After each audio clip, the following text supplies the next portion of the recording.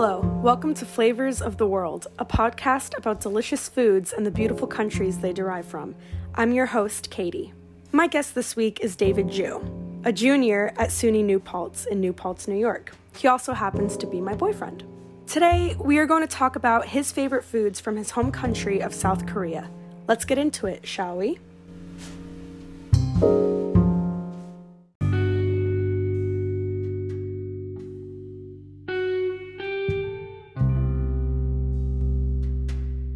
Thank you, David, for being on the show. I'm happy to be on the show.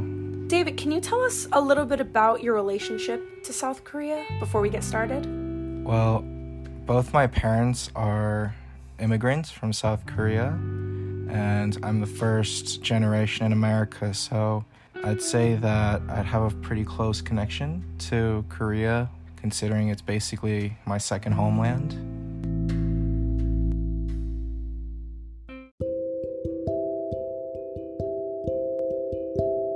That's really great, David. So, can you tell us a little bit about your favorite Korean food? What makes the food that you grew up with so special, and who in your family cooks it?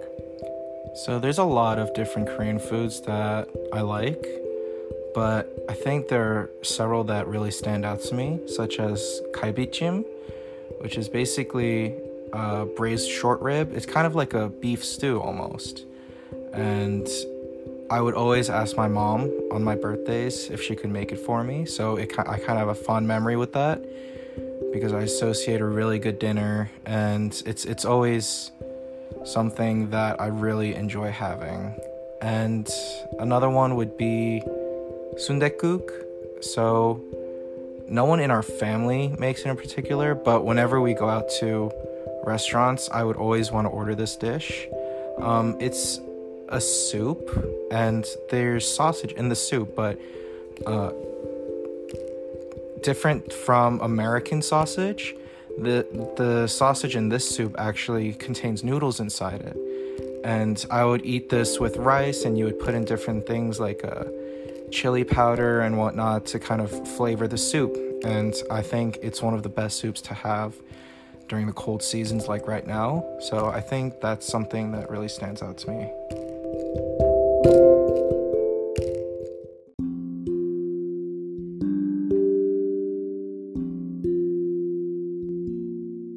So, David, do you know the history or significance of any of your favorite foods that we just talked about?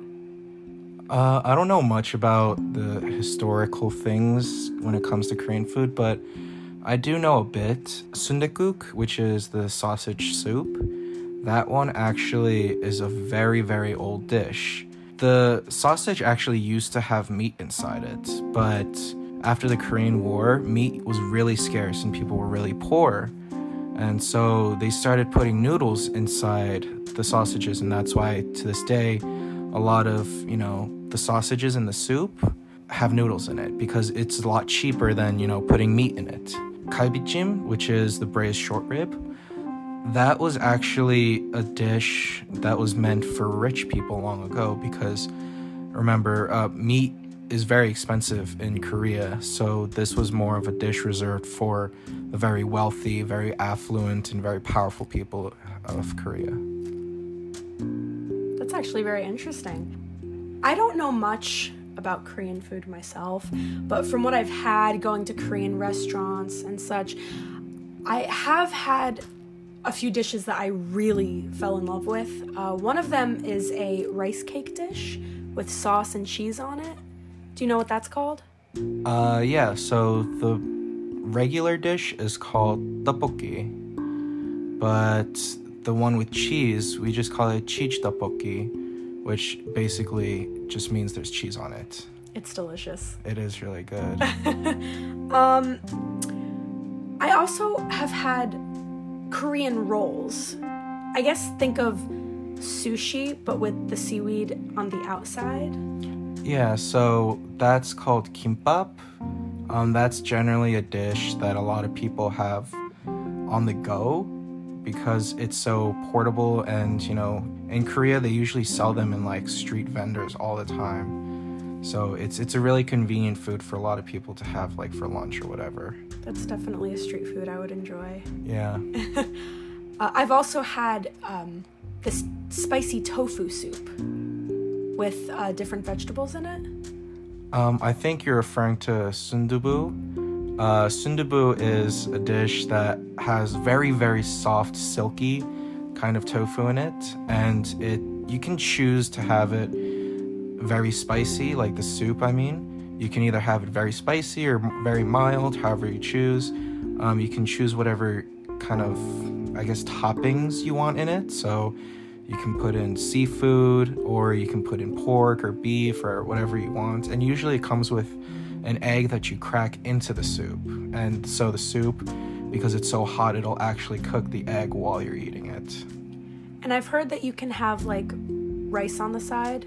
Yeah. So usually most Korean dishes, you'll have rice on the side because it's such a main staple of any Korean like meal, essentially. That's awesome. Yeah.